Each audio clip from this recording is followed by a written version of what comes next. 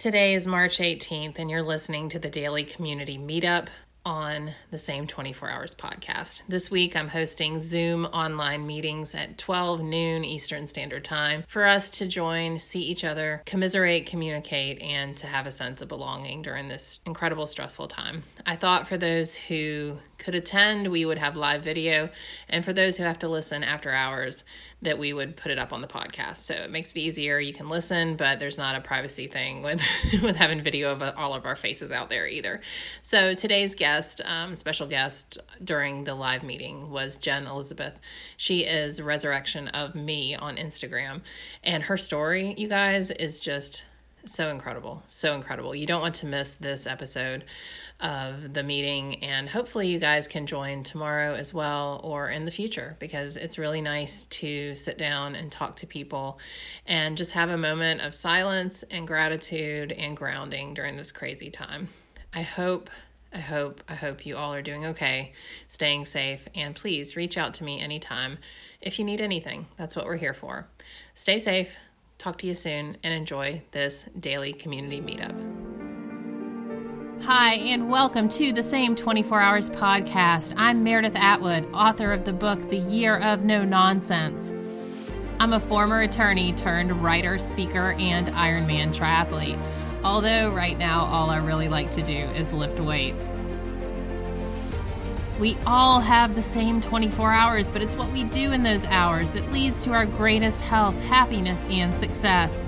It's my goal to crack the code on a life of less nonsense so we can all make the most of our 24 hours.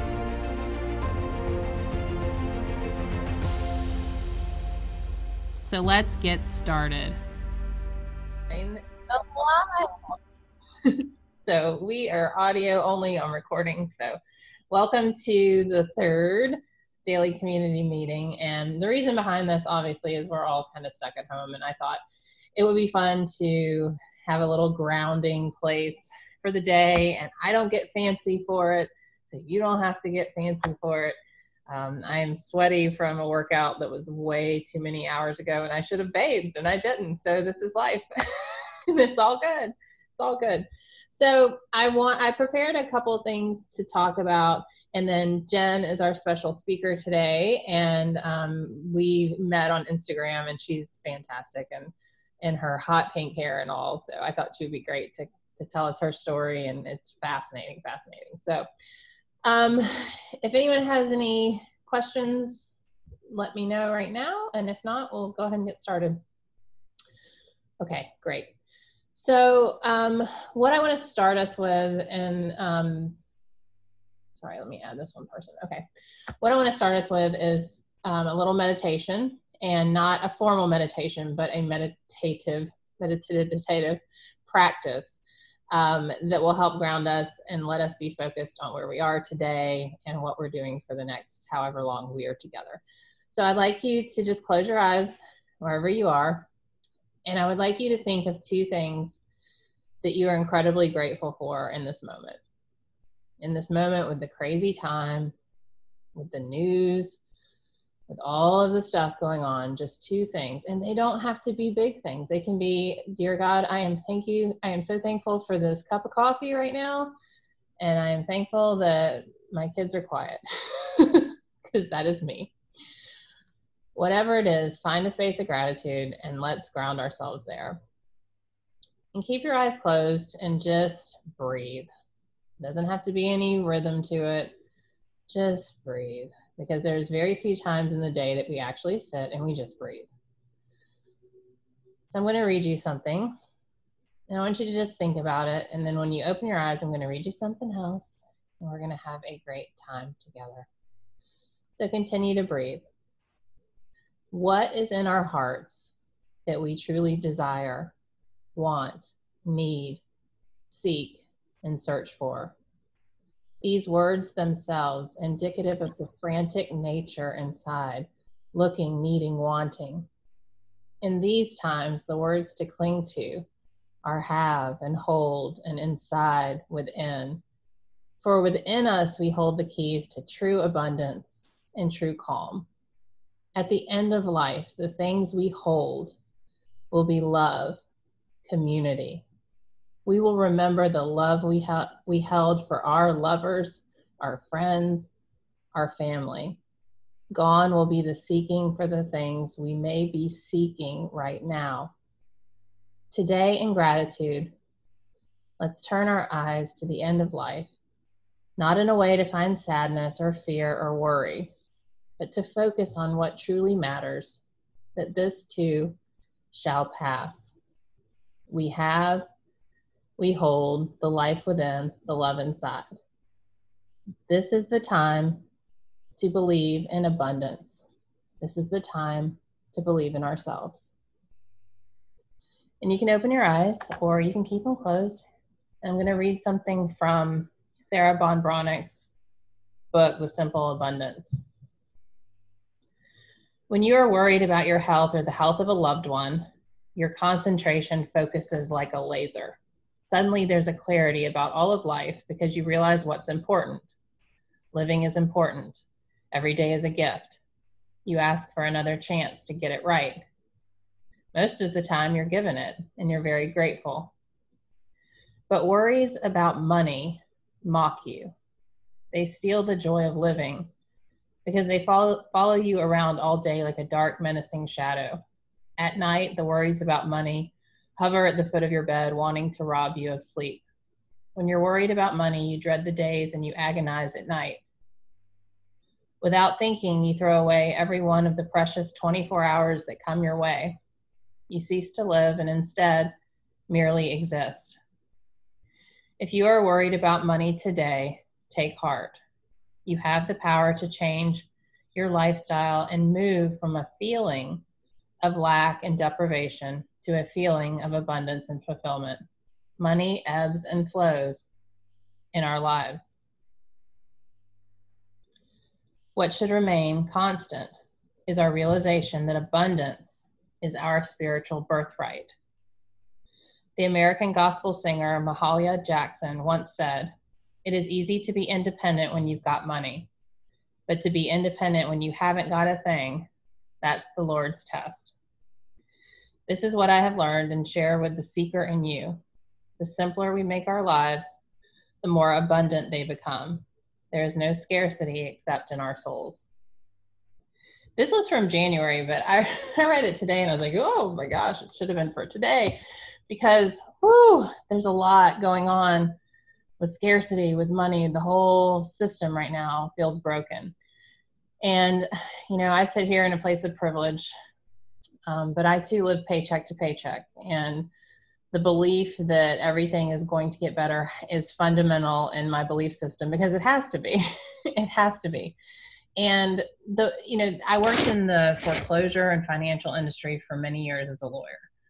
And what I know is that this happens it happens every decade, it seems. And the hard part is that when it happens to us individually, but the comfort that comes from this time is that most of the time when these sort of situations happen, communities and the world at large is impacted.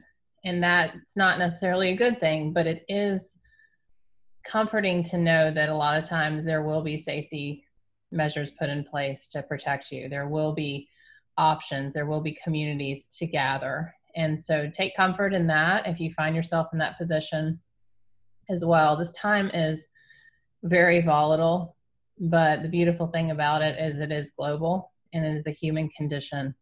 And when we come together as humans, we are able to make a difference. And one of the things I saw too was on Dave Ramsey's Instagram. For those of you who are really in a position of struggling financially right now, there's like a hierarchy of things to pay. And this is just common sense. And if you're figuring out what to do, number one is food. You got to feed yourselves. And interestingly, number two is utilities. And then number three is shelter. And people are like, well, I got to have a roof over my head. But in these times of global crisis, a lot of people can't afford the roofs over their heads. And that's why it's third to pay, because you need your water and you need your electricity. And so that's just that. I thought that was a really great tidbit. There will be help for number three, for shelter. There will be. Every time that something like this happens, the There are moratoriums on foreclosures and evictions and that kind of thing. So take heart in food and utilities and in the community that we all are. So not to be doom and gloom, because we are going to live in a mindset of abundance. And all of that to say that there is a way. And when we're too close to it and the pain is too real, you can't often see a way. So I want us to go back to our heart center and think about, what do I have an abundance of right now? And if we look carefully, there's, an abundance of something in your life. And for me, it is children right now. They're everywhere. Even though there's only 2 of them, there they are every time I turn around. And I'm grateful for that very much. So I want to turn over today's meeting to Jen. She is resurrection_of_me on Instagram. And she has a fantastic story of rising from the ash and just choosing her life and taking an incredible step forward and courage. And so I want to turn it over to her and let her tell her story. And then after that, I definitely want to open it up for you guys to share just what's going on with you. And this is a community meeting and it's for you. So Jen, I'm going to unmute you. Hello, am I unmuted? You're unmuted. Go for it. So first, let me just say, true story. I was so excited to be talking to adults that I ran and put on perfume. I brush my teeth before these. I mean, it even matters, but I'm like, adults, I need to put on perfume. What the heck? I'm, yeah, I listened to your replay from your show last night, and I heard you saying you're just so grateful to be talking to people that are not children. I'm like, woo, yeah. I love that you started this with meditation. I'm a huge meditation junkie. I don't do anything fancy. Nothing about me is fancy except maybe my pink hair. But I firmly believe in daily meditation, even if it's just 10 minutes. And, I love the topic, and I don't think anybody on here knows my story really. So I'll just share it briefly. Community is something, it's so important, feeling connection to people and feeling that you're not alone. And this is not something I grew up with. I really, ever since I can remember, grew up, scrounging for people to love me. My mom, she unfortunately has Munchausen. And Munchausen by proxy, and if you don't know what that is, it's very complicated. It's if you've ever seen Sharp Objects, or there's some specials on Netflix about it. But anyways, she is, struggles with severe mental illness. And I can remember, just being a little girl and I just wanted her to hug me. And I just wanted her to love me. And I tried to do anything and be anyone else than myself in order for her to just, tell me that she loved me or, give me some attention. And I think it's important to talk about that stuff because that kind of shaped the way I saw myself. When I looked in the mirror, I saw what I thought she saw. And what I felt that she saw was someone that was not worthy of attention, that was not good enough, that was, couldn't obey properly. I always thought I was doing something wrong. And so I was a child desperate for love and desperate for community and desperate for connection. And, my parents, they just, they have no tools to survive themselves, honestly. And when I was about 3, we joined a religious cult. And, not to get into too much and have a bunch of trigger warnings, but, in that situation, an elder started showing me the attention and love that I was craving. And, he told me I was good and special and that, God loved me. And, I spent until I was almost 10 when my parents fled there, being shaped and shown and taught that the way to get love was to be still, be quiet, and let someone touch you no matter what. even if it hurts and even if you're scared. And when we left that, we were in Alabama then. When we left there, at 10 years old, my capacity for even understanding any of that was that, well, I left there so I can leave it all behind me. And I kept so many secrets from my family, from the cult, that the secrets just grew inside of me. And when you don't have anyone to talk to, and this is another reason why community is so important, the only person you're talking to is yourself. And so there was no one to dispel those lies. And I believed so many lies in my life. I have soaked them in to where I cannot see any different. I could not see I was worth anything or that there was any hope for me. And, eating disorders and self-harm and so many things just started to manifest from all of that shame. And I was an alcoholic by the time I was 12. And alcohol really saved my life at one point. I think that it's strange to say maybe, but I also think a lot of people can relate to that. Alcohol, saved me from possibly killing myself. I became very suicidal and so confused. And my mom was always trying to kill herself. And I thought maybe that was the answer. I couldn't save my mom. There was nothing I could do to make her want to stay. And I thought that was my fault. And sometimes she would tell me that was my fault. And I had no one else to tell me that those were lies or that was just an illness of hers. And so I was just left alone by myself to figure it all out. So alcohol really was the first peace I had ever known in my entire life. And my alcoholism grew, and, my story includes drugs, and, I became a heroin addict. And again, soaked in every lie that I then started telling myself, that I was, incapable of living life like regular people, that I was dirty and damaged, and there was nothing I could do to ever repair myself. And so I lived under bridges and, in cars and flop houses, and, searched for love by giving myself to whoever may want me, because I had I saw no value in myself. Eating from garbage cans. There was a good year I was walking around the streets talking to myself in a psychosis. I had sores all over my body. My teeth were rotting out of my mouth. I had lost the ability to read, which is amazing that I actually wrote a book that I'm actually speaking to you guys somewhat cleverly. I was really, really at the bottom. And, I ended up in prison, which is, again, is a lot of solitude, a lot of loneliness, a lot of despair.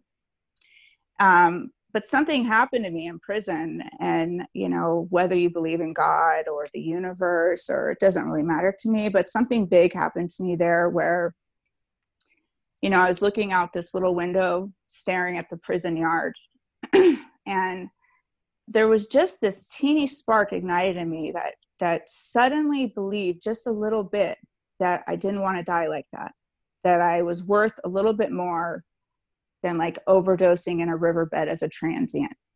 And that's really where my trauma and addictions, they were leading there. And I'm surprised that did not happen to me. It's a miracle, lots of miracles. And it's amazing what can happen when a tiny spark ignites, you guys, because that spark has raged into an absolute forest fire. And it has taken me years. And I, at first thought drugs and alcohol were my problem. And if I could just remove those, that I would be fixed and cured. And clearly, if anybody's in recovery from alcoholism or addiction or whatever, that that's not true. All the pain that you've been running from suddenly comes just pouring out of every pore in your body. And after about 2 years in recovery, I thought, if this is it, I can't do this anymore. I was in so much pain, so much memories from my childhood coming back, nightmares. And I just, I really, I put my feet firmly on the ground and said, this is enough. I cannot do this anymore. And I started to really dig deeper into inner child work, inner child healing. I went to therapy, obviously still my addiction recovery. And I slowly found the woman inside of me. And I slowly began to love her. And when we were talking about meditation, one thing that really, really saves me big time every day is I do a meditation where I hold an actual, hold on, my daughter. Okay, I'll be right in. Shut the door and I'll be right there. Tell Gage. I actually take a picture of myself as a little girl, a tangible picture. And I look at it and I hold it to my heart and I close my eyes and I envision myself picking up that little girl from the corner of the room on the floor. And I twirl her in the sunlight and I tell her she is love and light and perfect, and that none of that was ever her fault, and that is not pain that she has to carry anymore, and that together we can walk through anything. And whether you had a happy childhood, and maybe your trouble started as a teen, or maybe it was when you were a young mother and you just were overwhelmed and turned to the bottle, whatever that pivot point was, I think it's so important for us to go back and nurture that person. Because as I am loving that little girl, what's happening is that the woman I am today is showing up as if I was raised from a woman of my heart, a woman with my heart, a mother, the kind of heart of mother I have. I just think that for me, being alone I spent so much of my life like that. And, it is true that we are right now in this time we're supposed to be distancing ourselves. And I prefer to say physical distancing rather than social distancing, because I really feel like my social connections have to be vamped up right now. Because being alone with myself, no matter how much work I've done to heal my life, that voice starts coming back of you're not good enough, or you're failing, or you're damaged, or no one's going to want to hear your story. No one can relate to being under a bridge, or, you shouldn't speak that because what if they're not going to like you, or, all these things, or you're not a good enough mom, or whatever it is. And they're lies. And I'm here to say that I will not believe those lies anymore. Life is, we are all, every single one of us are abundant. Our abundance is in ourselves. We are so capable and so beautiful and so nurturing that, I really feel like when I dig within myself and see the beauty in myself, then I'm able to see so much beauty outside. When life is dark on the inside, I can't see anything else anywhere around me. So, I've been in recovery since May 1st, 2011. And, I have children today, and I almost didn't become a mom because I was sure that I would be a mom like my mom, or I was worried I might be damaged from being, a survivor of child abuse and child sexual abuse, that maybe, what if I did something horrible to my children? And I remember giving birth to my son, and I was in so much fear, and I never told anybody. I kept it all to myself because I was so afraid if somebody heard my fears that they would look at me and say, think I was going to be a terrible mom, a terrible mother. And I remember when they laid his pink body on my chest and I looked at that, slimy face screaming at me, it hit me that I was capable, that no matter what I had done or had been done to me, no matter what, misstep I had taken and all the mistakes I had made and all the ways I had abused myself, because I've been my biggest abuser, honestly, it all went away. And I just knew that I am capable. I am capable of doing what my heart sets itself on, you know? And, you know, now I have a daughter too, which brought up a lot about, you know, when I was pregnant with her, I really dove deep into my issues with being a woman and what being a woman means, and what I had been taught and shown about, you know, the strength of a woman, and you know, I was taught so many lies, and I really just reshaped myself, and I've rebuilt everything that I thought was once true, and rebuilt it to be what is really true for me. And that is that, you know, I am capable of being a mother, and my daughter will not be shown that she has to give herself to anybody for love or be anything other than she is for love. That love comes freely because she is she herself, because we all deserve love, and it's our God-given, you know, right to be loved, and we shouldn't have to earn it. So that's really it. I don't know how long I've been talking. Oh my gosh, Jen. So I've been following you for a long time, and I have not heard the story from start to finish. And so thank you so much for sharing that. You're welcome. And I thought, I wrote a couple of things down that you mentioned that I thought were dead on. Is you mentioned your mom and our parents, how they just didn't have tools.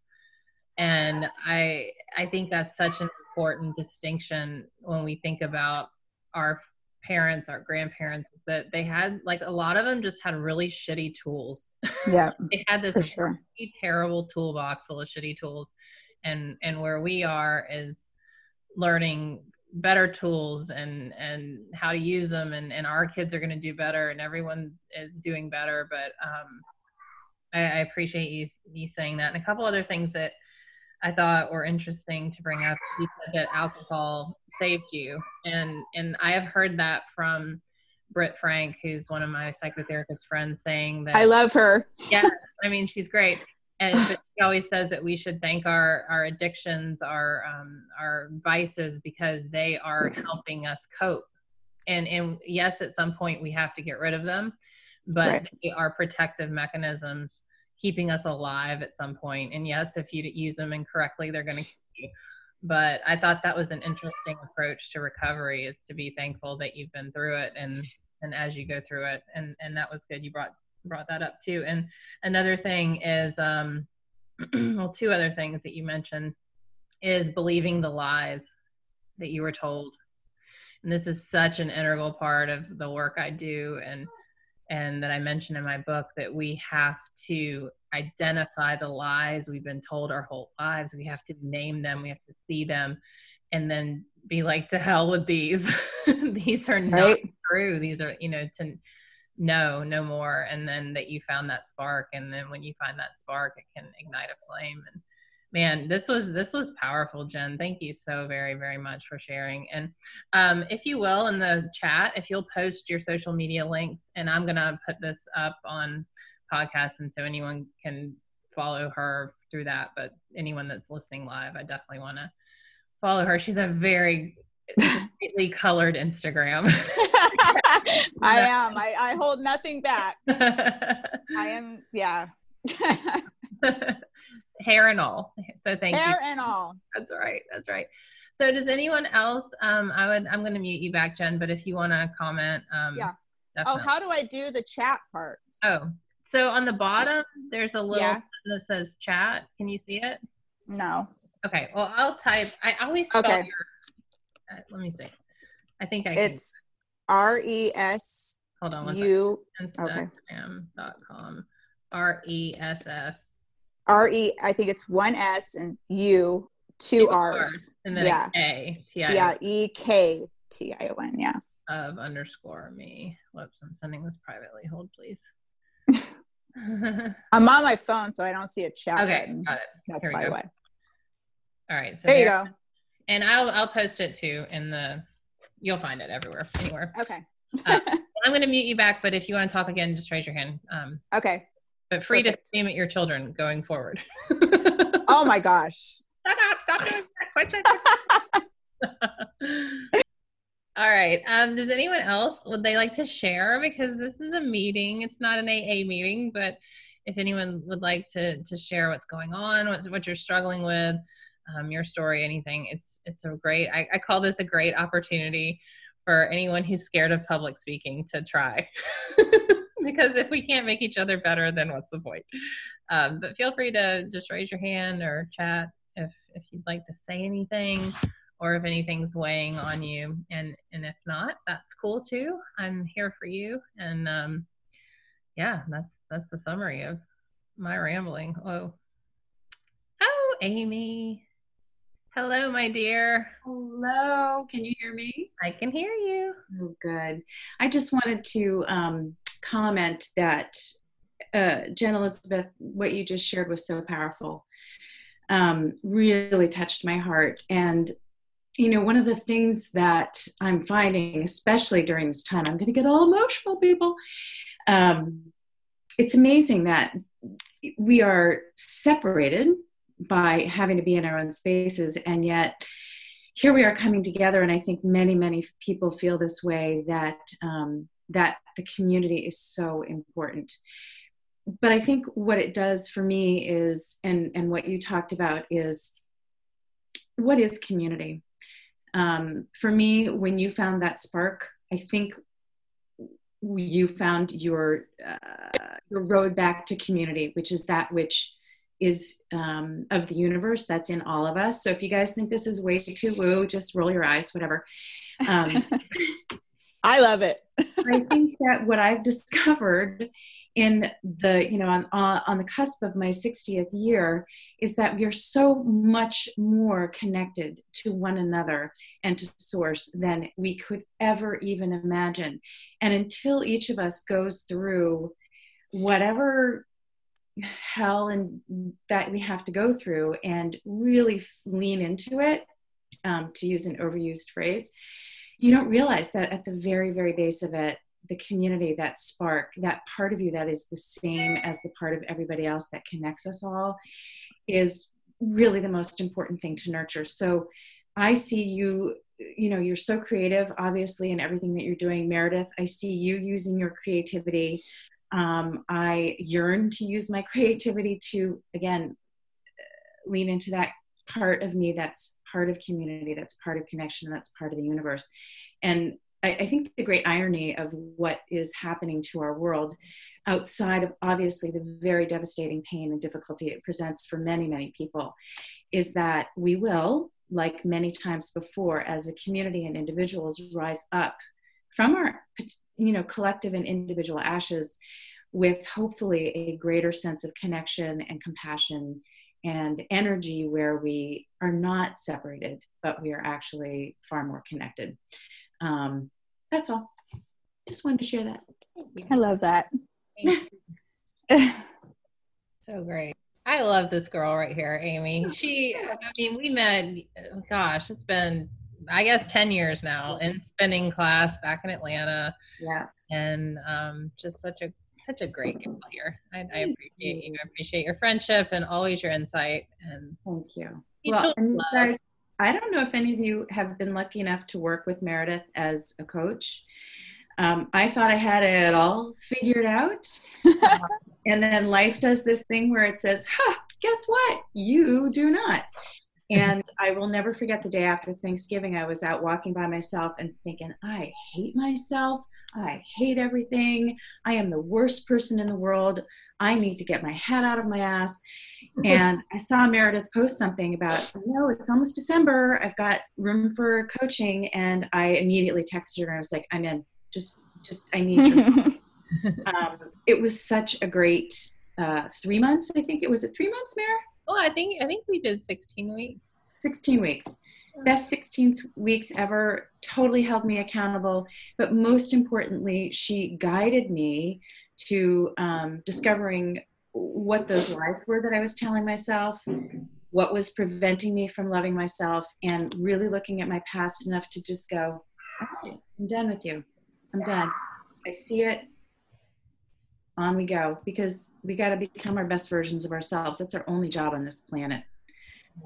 Meredith, you really helped me get, again, my head out of my ass, and I really appreciate that. And I encourage anyone who's thinking about it to totally jump in on that. All right, shameless plug over. My head is in my ass at the moment, so who's going to pull my head out of my ass? No, I mean, it's so, I think the interesting thing about, and I talked to Reverend Jeffrey Grant on my podcast this morning. I posted it today. If you guys need some inspiration, like, go listen to that podcast. He was great. He's so great. But I think the biggest kind of coaching takeaway and things I've learned over the last decade, if I could summarize it, would be that we are just here, and it is not linear. It is the zigzagged, crazy path. And for some reason, we got it in our head that we were going to go on the straight line from the day we were born to the goal that we created, or the ones that our parents gave us.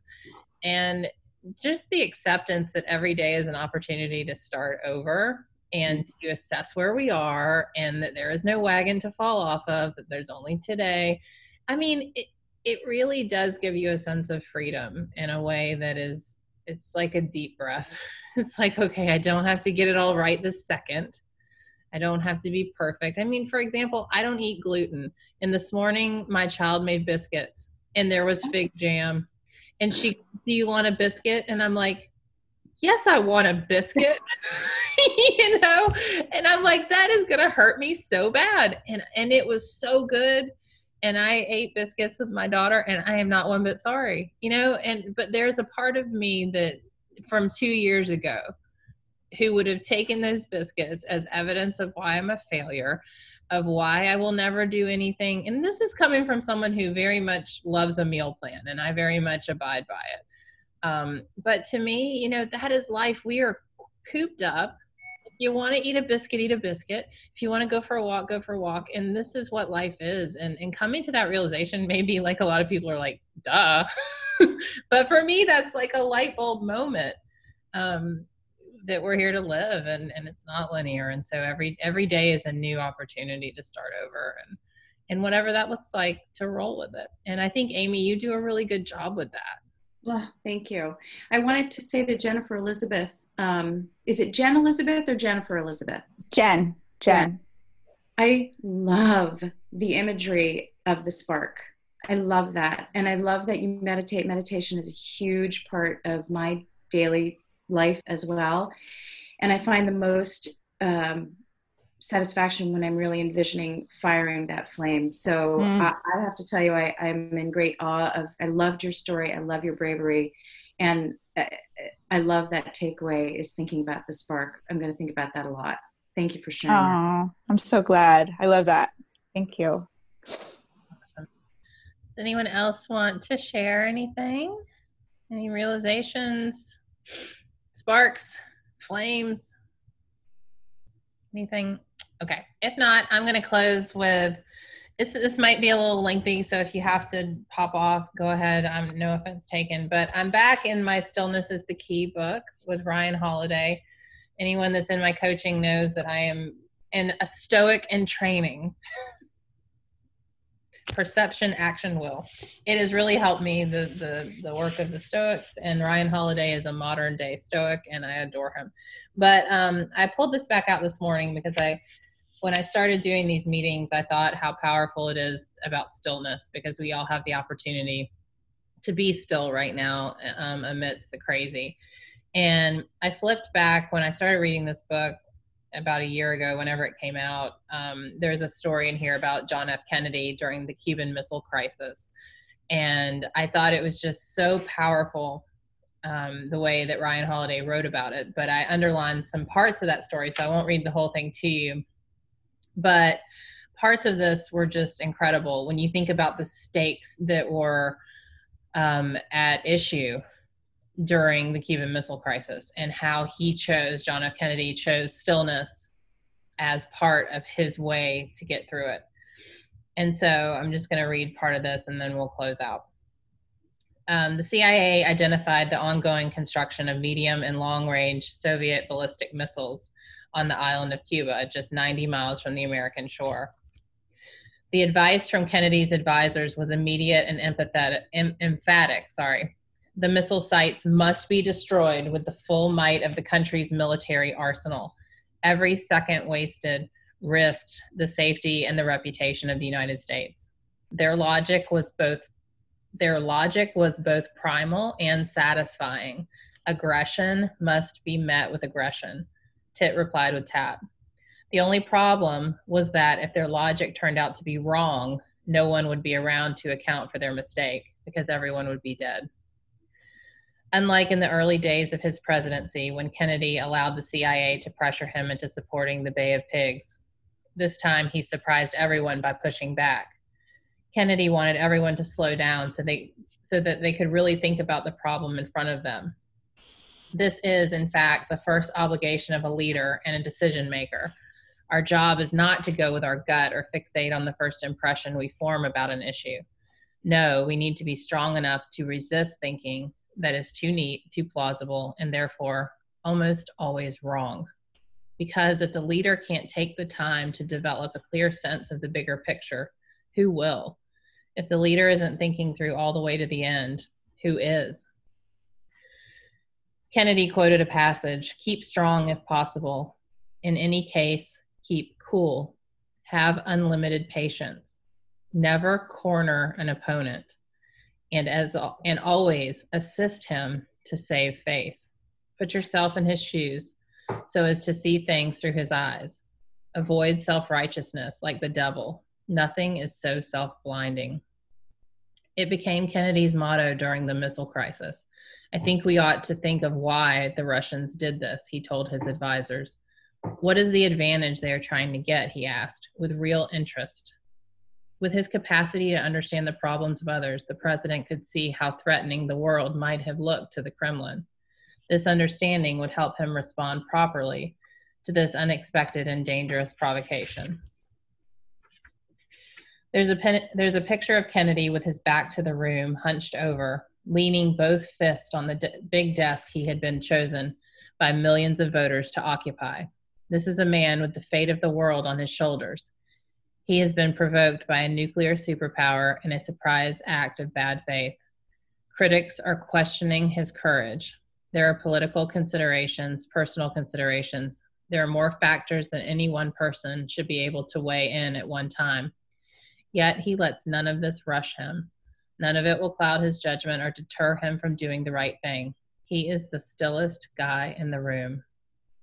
"It isn't the first step that concerns me," he said to his advisors as much to himself, "but both sides escalating to the fourth and fifth step, and we don't go to the sixth because there's no one around to do so. We must remind ourselves we are embarking on a very hazardous course. Each of us will," in summary, as he paused and saved the world. But the end of this is what I really liked. "Each of us will in our own lives face crisis. The stakes may be lower, but to us, they will matter. A business on the brink of collapse, a divorce, a decision about the future of our career, a moment where the whole game depends on us. These situations will call upon us all of our mental resources. An emotional, reactive response, an unthinking, half-baked response will not cut it. Not if we want to get it right, not if we want to perform at our best. In these situations, what we will need is that same stillness that Kennedy drew upon, his calmness, his open-mindedness, his empathy, his clarity about what really mattered. In these situations, much like we are in now, we must be fully present. Empty our mind of preconceptions, take our time, sit quietly and reflect, reject distraction, weigh advice against the counsel of our convictions, and deliberate without being paralyzed. We must cultivate mental stillness to succeed in life and to successfully navigate the many crises it throws our way. It will not be easy, but it is essential." So that was long, but one way to say that during this time, that the stillness, the meditation that Jen mentioned, that Amy mentioned, that we did at the beginning is key. Stillness is the key. And I appreciate you all taking time today to spend it with me. And sorry, I unmuted everyone. Didn't mean to do that. I mean, I'm glad for you to say bye, but anyway, so thank you for this time. We'll be online again tomorrow, and I have another great speaker, but I'll be sure to post up the link to Jen's social so you can follow her. But thank you all. It was great. Bye. Thank you. Bye. Thank you for joining me on this episode of The Same 24 Hours. Remember to rate, review, and share this podcast. It really matters. I appreciate it. See you next time.